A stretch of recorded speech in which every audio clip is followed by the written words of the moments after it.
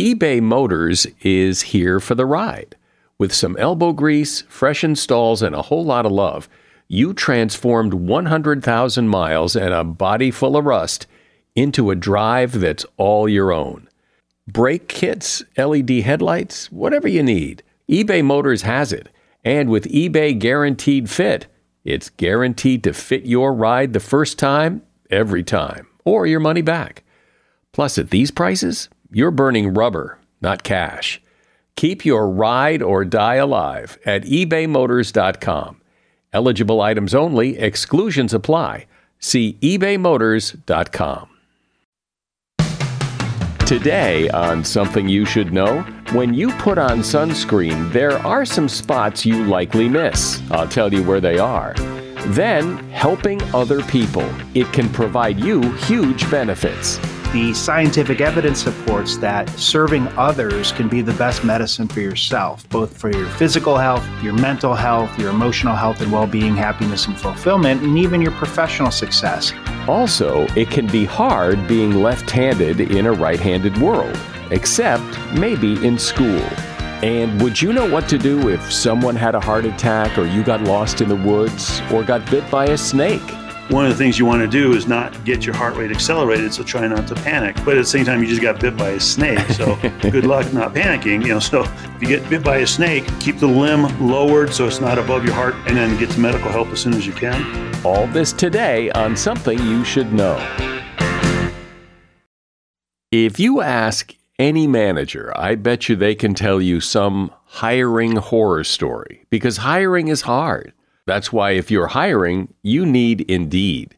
Indeed is your matching and hiring platform with over 350 million global monthly visitors, according to Indeed data, and a matching engine that helps you find quality candidates fast. And fast is good, but quality also matters. And 93% of employers agree that Indeed delivers the highest quality matches compared to other job sites, according to a recent Indeed survey. So why leave hiring up to your every so often, once in a while, try to do the best you can approach to hiring when Indeed gives you a proven system that works? And so many potential candidates, you're bound to find the right person. And listeners to this show will get a $75 sponsored job credit to get your job more visibility at Indeed.com/something. Just go to Indeed.com/something right now and support our show by saying you heard about Indeed on this podcast. Indeed.com/something. Terms and conditions apply. Need to hire? You need Indeed. Something you should know. Fascinating intel, the world's top experts, and practical advice you can use in your life. Today, Something You Should Know with Mike Carruthers. Hi, welcome to Something You Should Know.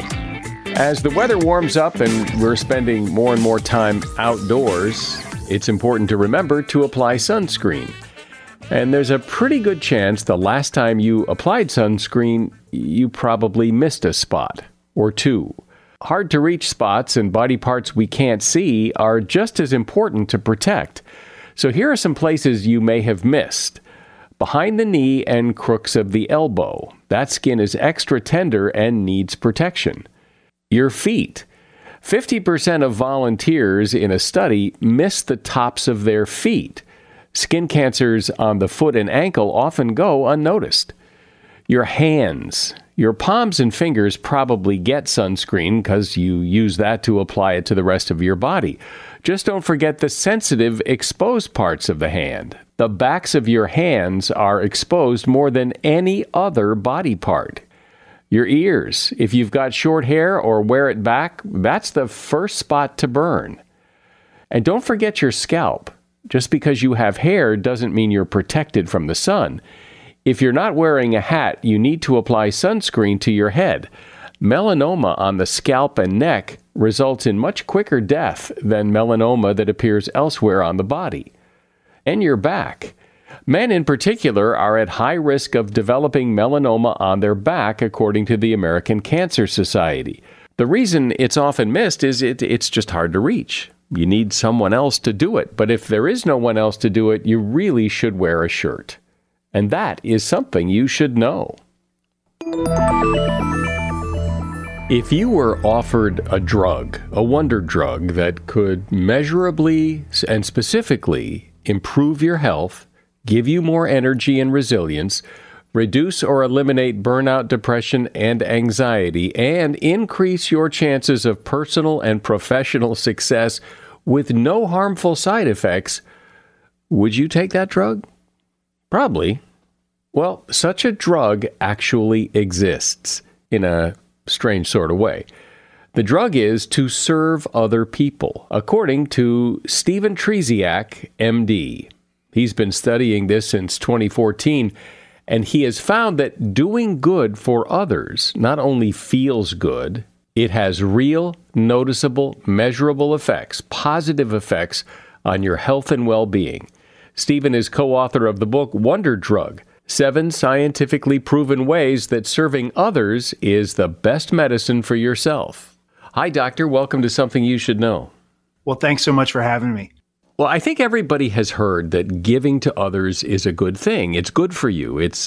And maybe somewhat in a mystical way that, what you give, you get back and that kind of thing. But this is more than that. This is like real medicine here. So explain it.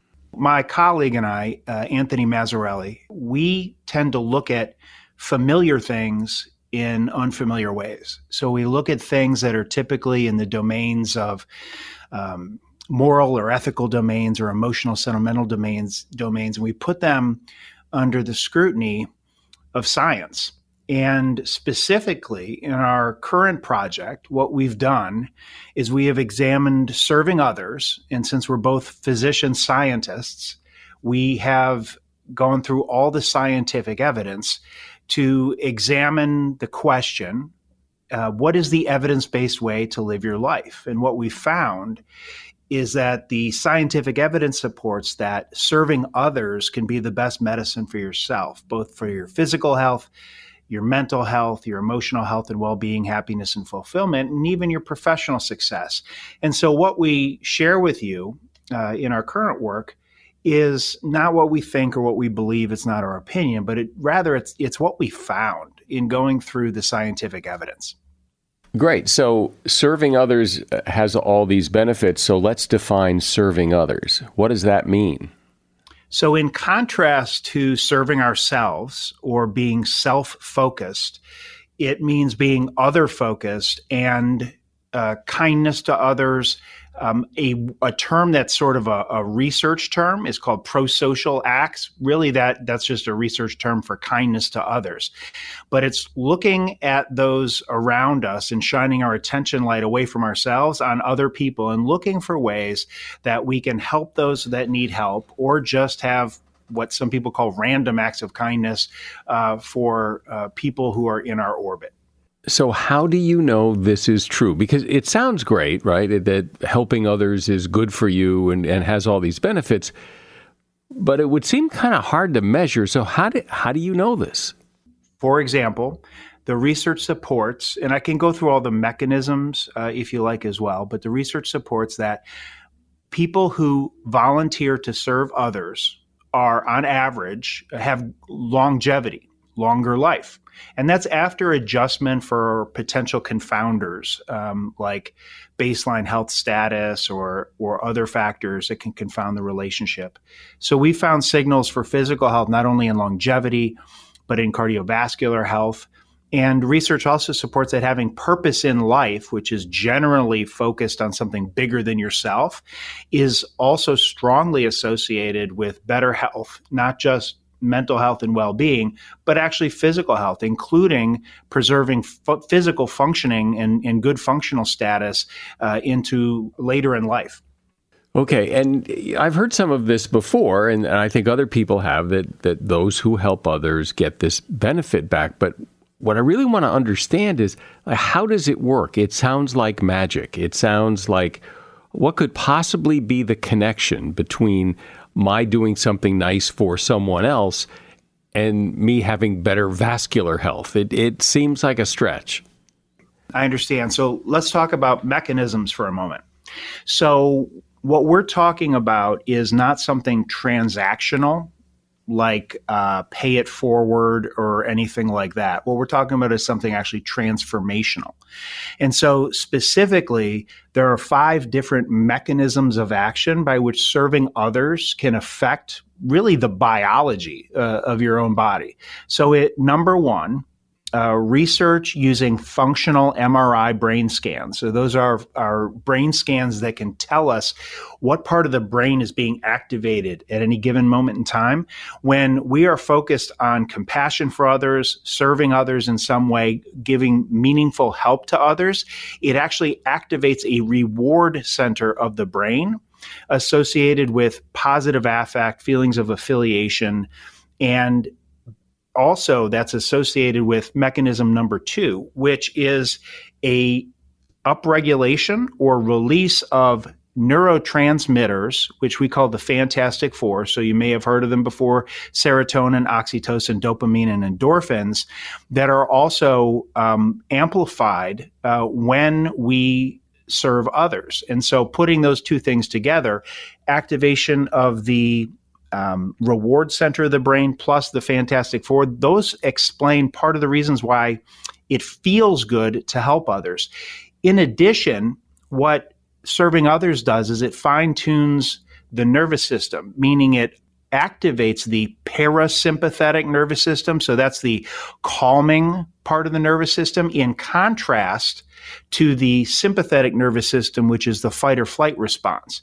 And so it quiets the nervous system.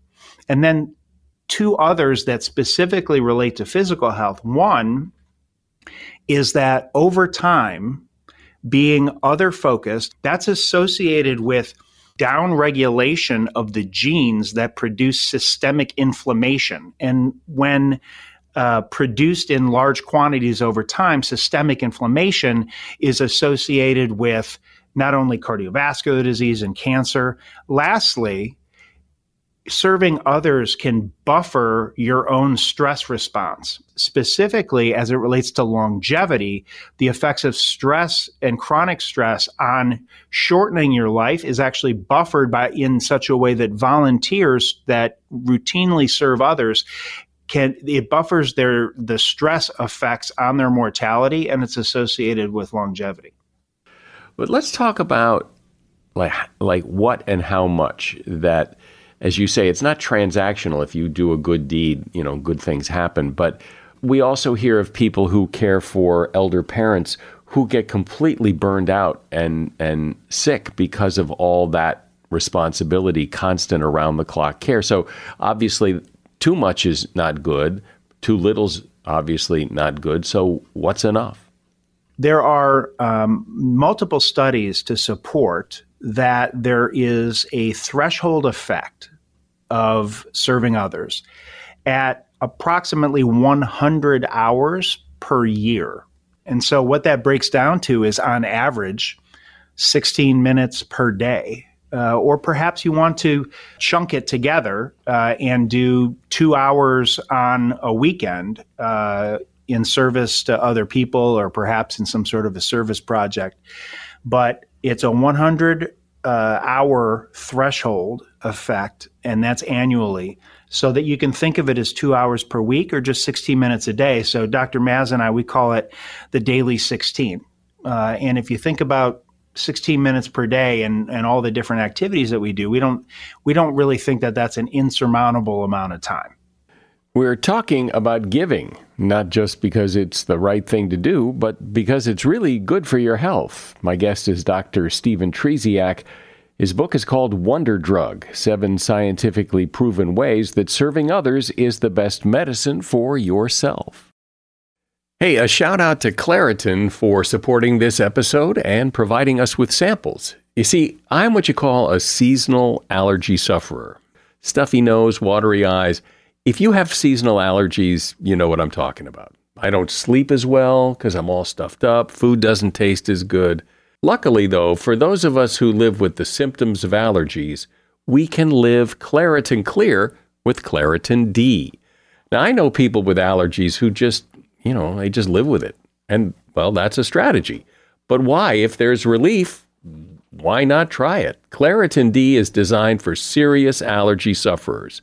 Claritin D has 2 powerful ingredients in just one pill that relieve your allergy symptoms and decongest your nose so you can breathe better. Everyone in my house who has allergies takes Claritin D. Ready to live as if you don't have allergies? It's time to live Claritin Clear. Fast and powerful relief is just a quick trip away. Find Claritin D at the pharmacy counter.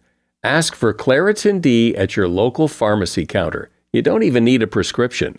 Go to Claritin.com right now for a discount so you can live Claritin Clear. Use as directed. Seeking the truth never gets old. Introducing June's Journey, the free-to-play mobile game that will immerse you in a thrilling murder mystery. Join June Parker as she uncovers hidden objects and clues to solve her sister's death in a beautifully illustrated world set in the Roaring '20s.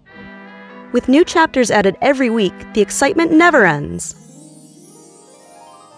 Download June's Journey now on your Android or iOS device, or play on PC through Facebook Games.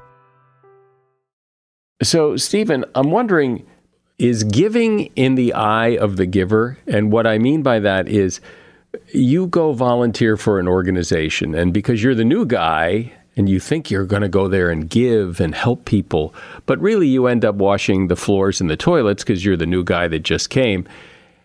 And so it doesn't feel like giving. So if it doesn't feel like giving, does it count as giving? Or, maybe you come in and clean the toilets and the floor and you're just happy to help and it feels like giving. So maybe it is giving. So who decides what it is to give? Yeah, okay. I love the question, actually, because it all comes back to framing. And how is it that you're framing your own helping and serving? So, for example, in my ICU, we have environmental services personnel, people that I've known very well now for years, who, if you ask them what they did, they might say, well, I clean the rooms after the patients leave the ICU and then before they bring another patient in. Well, that's one way to frame it. That's not the way I would frame it. The way I would frame it is I would prefer that, and I've passed this on to my colleagues in environmental services, that they are the key member of the team that is going to make sure that that ICU bed is not only sparkling clean to the eyes, but free of any possible germs to keep our patients safe.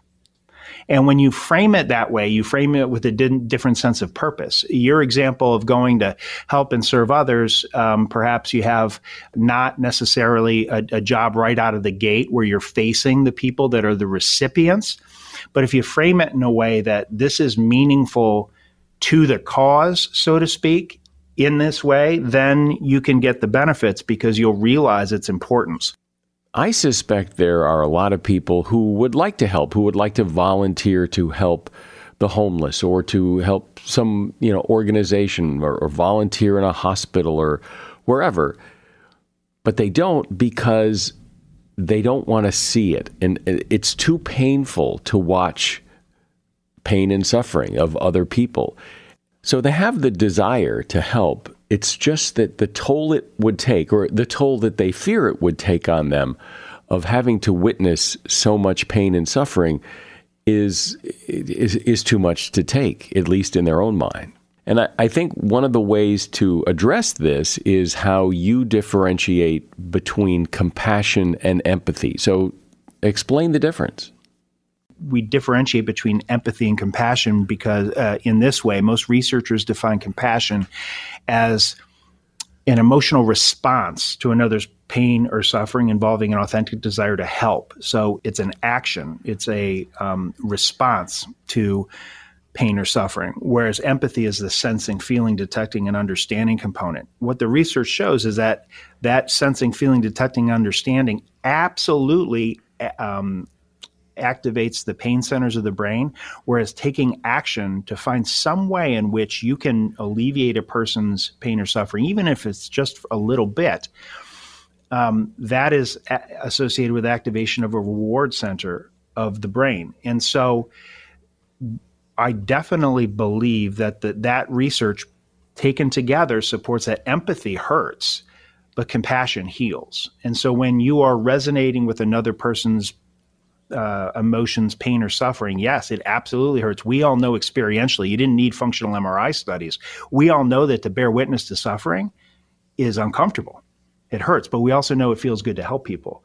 And so as it relates to your question for empaths, yes, experiencing another person's emotions absolutely can be painful, but what the neuroscience supports, as well as other studies from the psychology domain, is that finding some little light to focus on, something that you can do to alleviate that person's pain or suffering, can actually transform the experience for you, and there's neuroscience behind it. So you said there's a threshold effect at basically 100 hours of giving per year, or 16 minutes a day. So the question is, if you do more, is that better? Or once you hit that level of 100 hours per year, it doesn't get any better for you. You may want to volunteer or give more than that, but the benefits start and stop at 100 hours. Well, there are a couple aspects to that question. One is, how much do you do per day? And the other question is, at what point in your life did you start? So most of the physical health effects come from populations of older people, which is natural, because if you're a researcher and you wanted to study the incidence of death or cardiovascular events, you would pick a population that has a lot of experience with that, right? So you would study older people. But it is important to note that physiologically, there's no basis to think that if you started sooner to build up that reserve earlier on in your life, that you wouldn't get longer effects. And so starting early makes sense. The other thing is that I said I don't have any magical thinking, and so it's not a one and done. So that would be like thinking, well, if I did my 16 minutes a day today, I'm set, right? That'd be like thinking, well, if I eat my spinach once, I'll have good health and longevity into my 80s. And of course, that's not true. It has to be something that we habituate, meaning we build it into we do it so often that it becomes a habit, that it becomes part of our daily rituals. It becomes part of who we are. And then once it becomes part of who we are and we sustain it over time, that's when we can get the benefits. There's definitely not a one and done effect. And there is abundant research that serving others is good for your health, physical health, mental health, and all the other aspects I mentioned earlier. But if the rest of your life is filled with like cigarettes and cheeseburgers, I mean, you're probably not going to get the results that you're looking for. And so the assumption that we make is that helping and serving others is built upon already a foundation of a healthy lifestyle.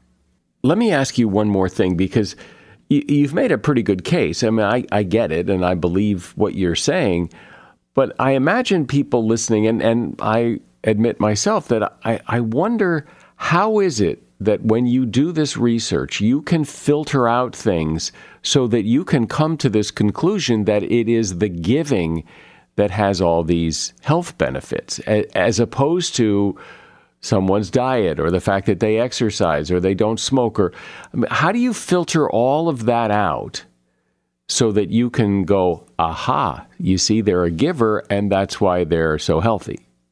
Anytime we see a study design where there are what we call exposures, in this case, it would be exposure to helping and serving, and then an outcome.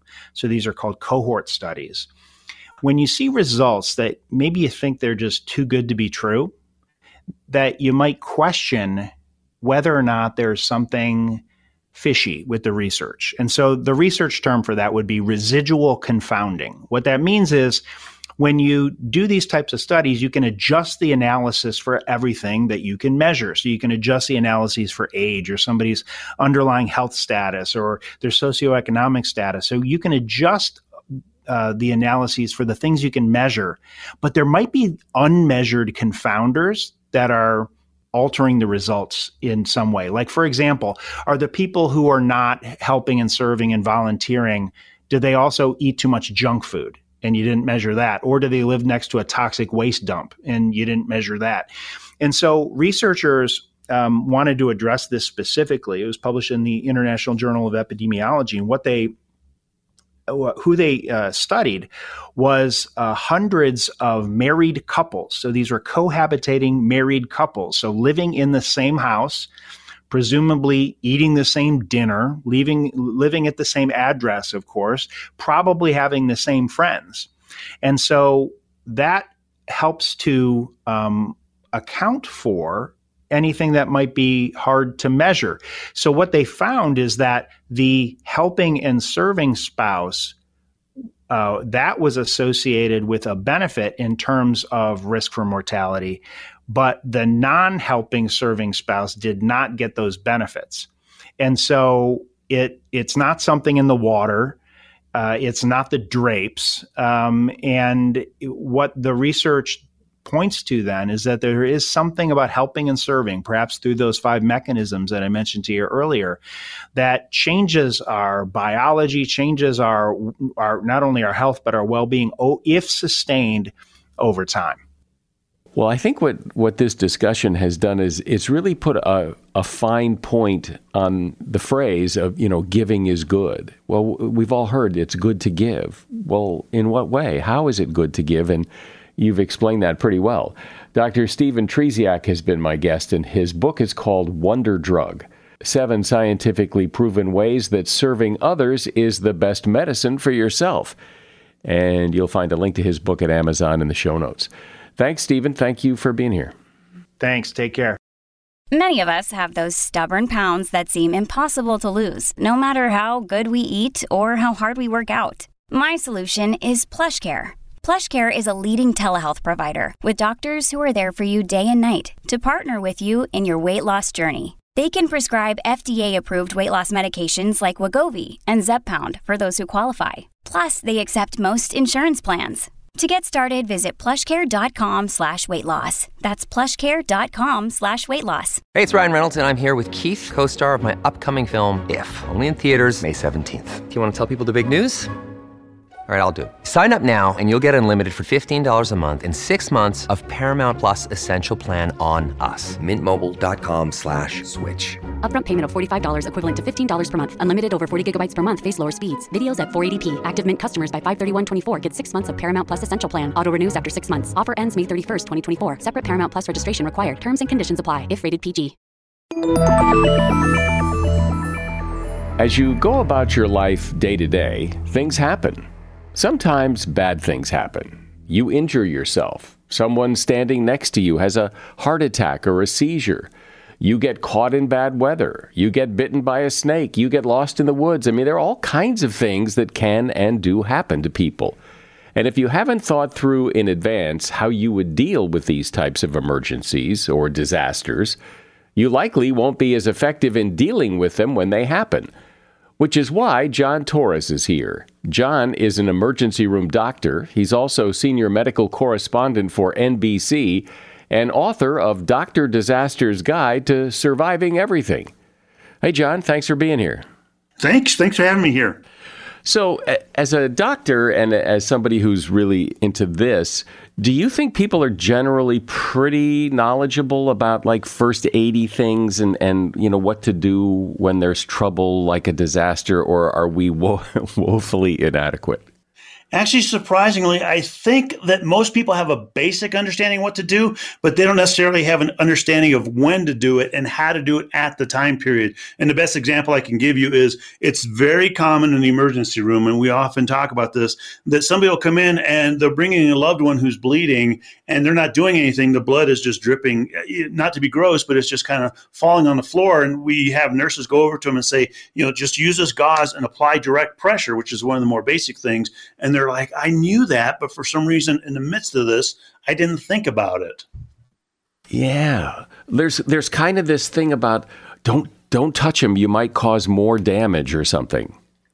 Well, I think part of it's that you want to make sure you're not, everyone kind of has a little bit of what we, our oath of do no harm. But at the same time, I think a lot of people just kind of freeze in that moment and don't really think about the things that they know work or they know you should be doing because they're so worried about the other person. So does that happen a lot in the ER that you look at things like that and go, oh, God, if they had only done X, then this wouldn't have been so bad?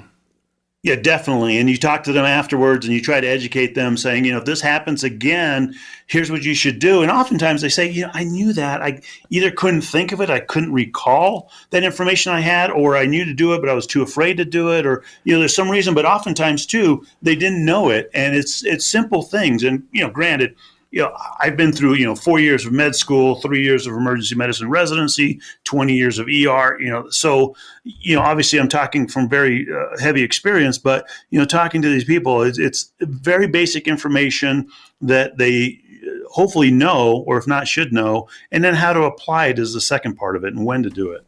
So one thing that I know happens, and many people have seen it happen, where someone will just drop. And you think they're probably having a heart attack, or maybe they're having a stroke. And how do you tell the difference? And what do you do? So address that. And I always tell people, I said, I can't imagine being in a situation where a loved one or even somebody who you don't know drops in front of you and you don't know what to do, and just how bad of a feeling that would be, knowing that if you had that little bit of skill, you can go ahead and address whatever's going on, and at least give them a fighting chance and give yourself that knowledge that you at least tried to do something. Best example, CPR. It used to be that when we taught CPR, it was a 2-day course and you had to go through all this intensive training and testing, and you had to learn how to synchronize the chest compressions with the breaths. And then they found out that people just weren't going to the classes. They were too long, too complicated. They were afraid to do that, especially the breathing part with, infectious disease concerns.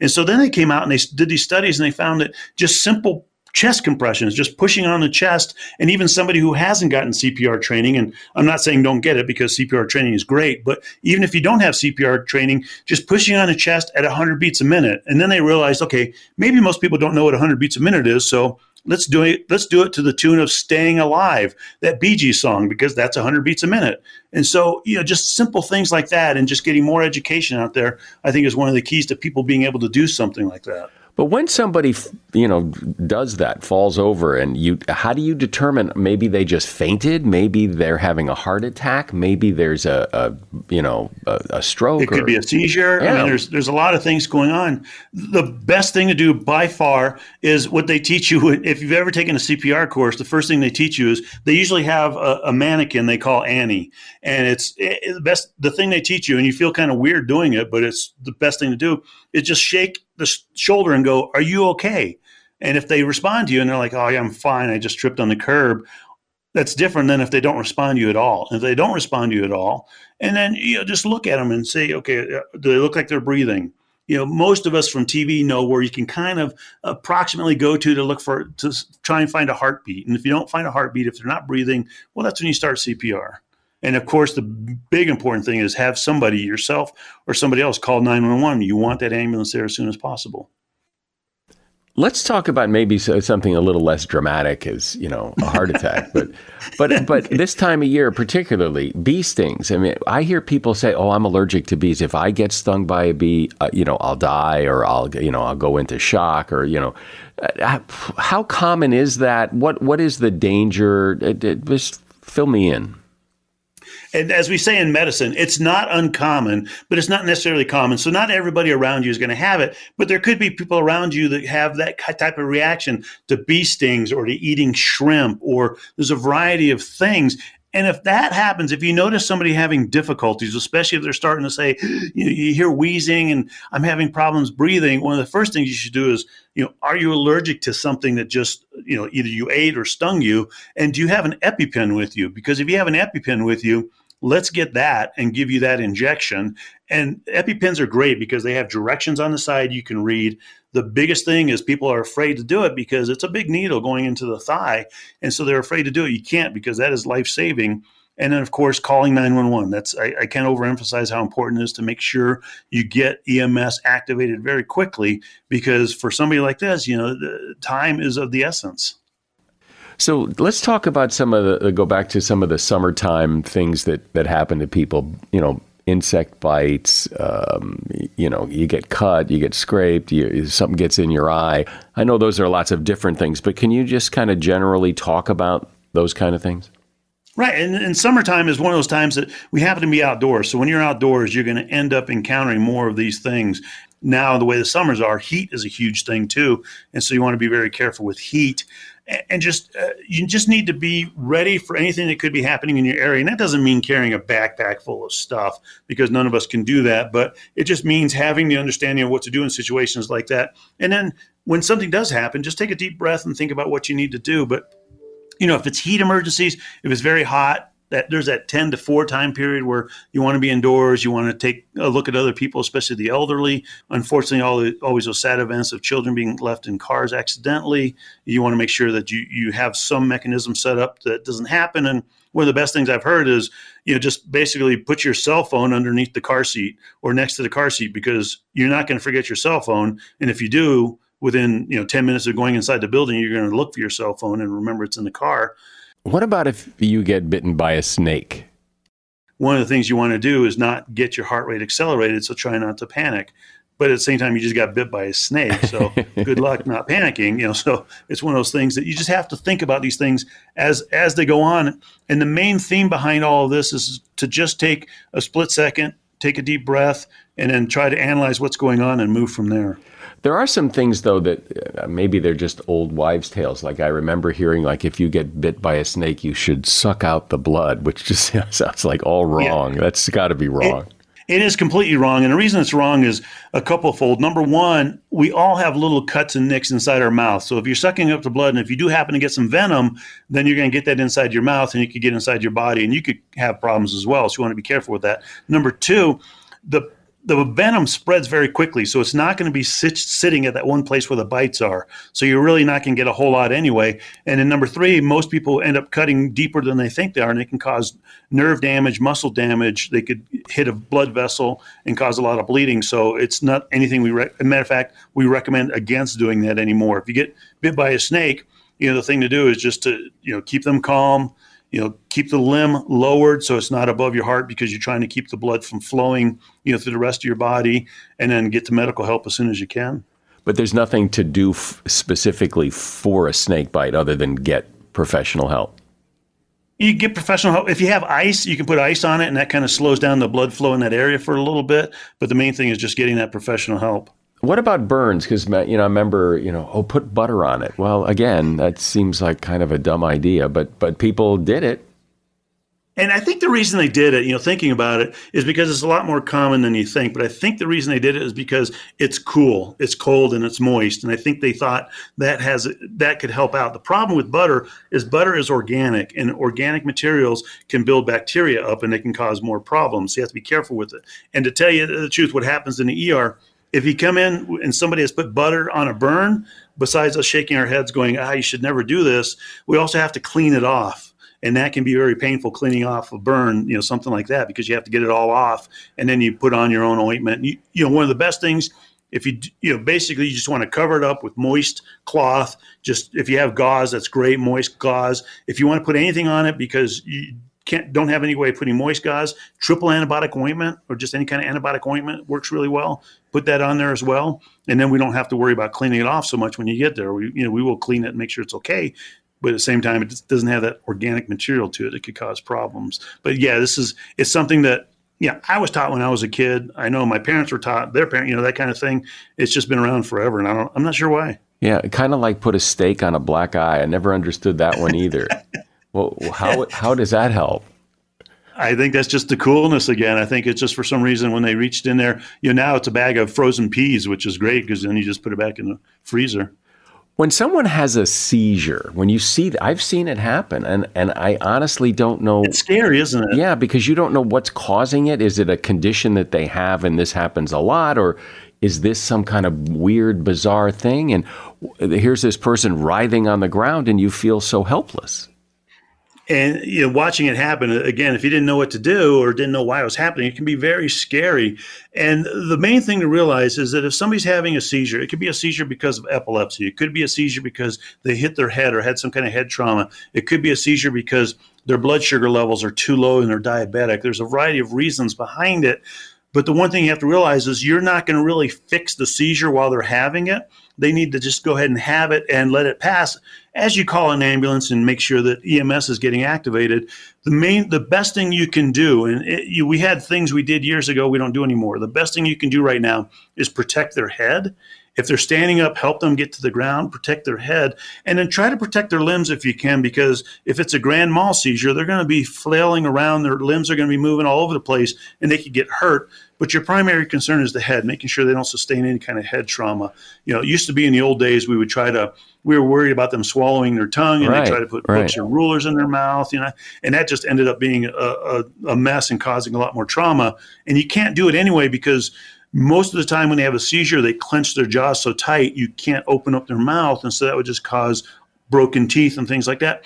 We don't do that anymore. They're not going to swallow their tongue. That's not going to happen, I'm telling you right now, but they are going to hurt their head, so you just want to protect it. So what does that mean? If you were there and I've got to protect their head, by doing what? That's a great question.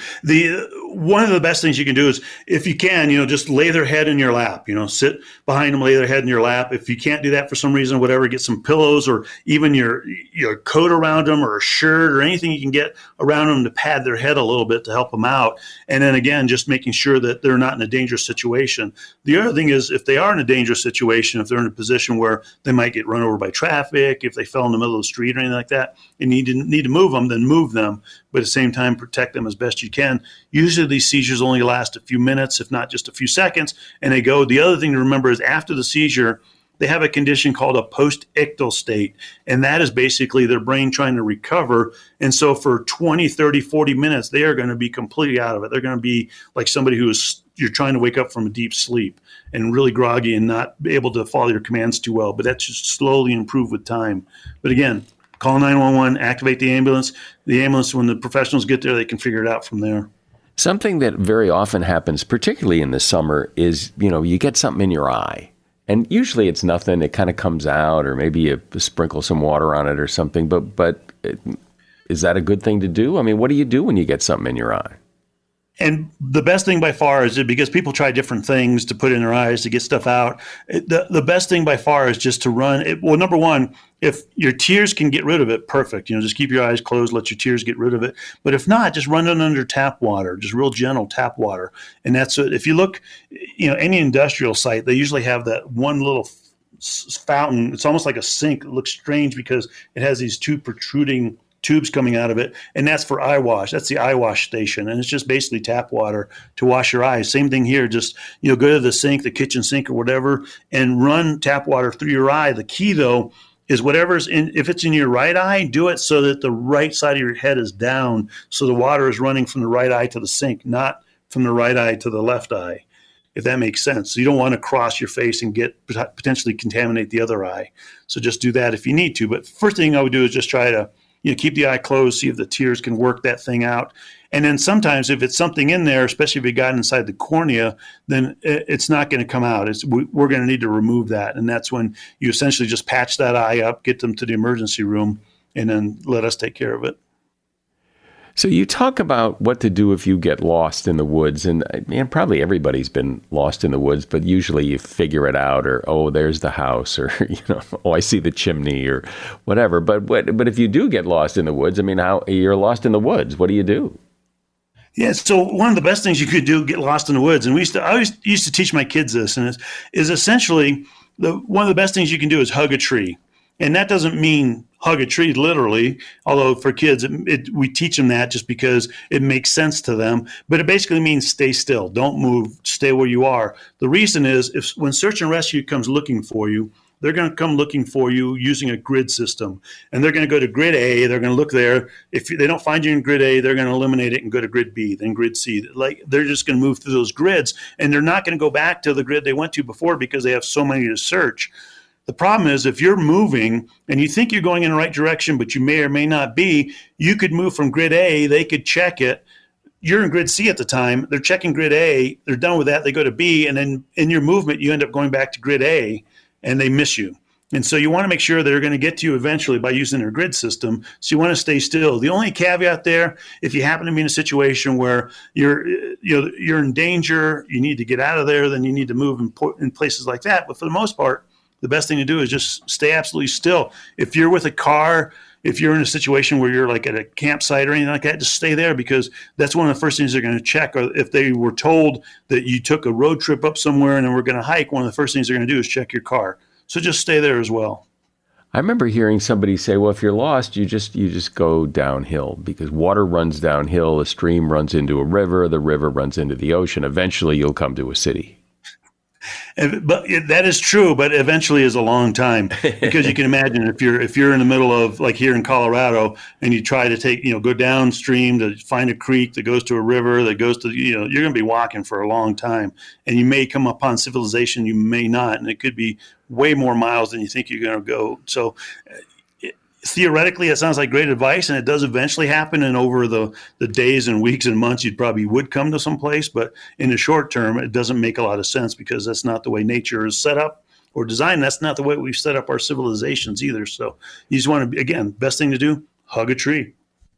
Do you have some general advice when something horrible happens around you, or you're in a situation, or someone's injured, or just the general mindset?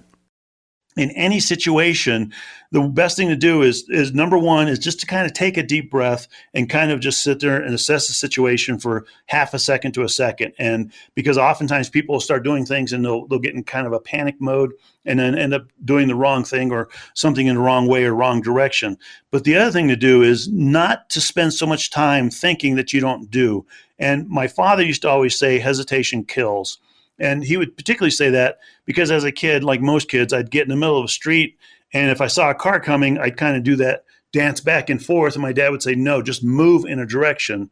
And that makes sense. And they found out time and time again in different disasters that just moving, even if you might move in a wrong direction, you're going to understand very quickly you're moving in a wrong direction, and you're going to reverse that and go in the right direction, versus if you just stay still and you're frozen.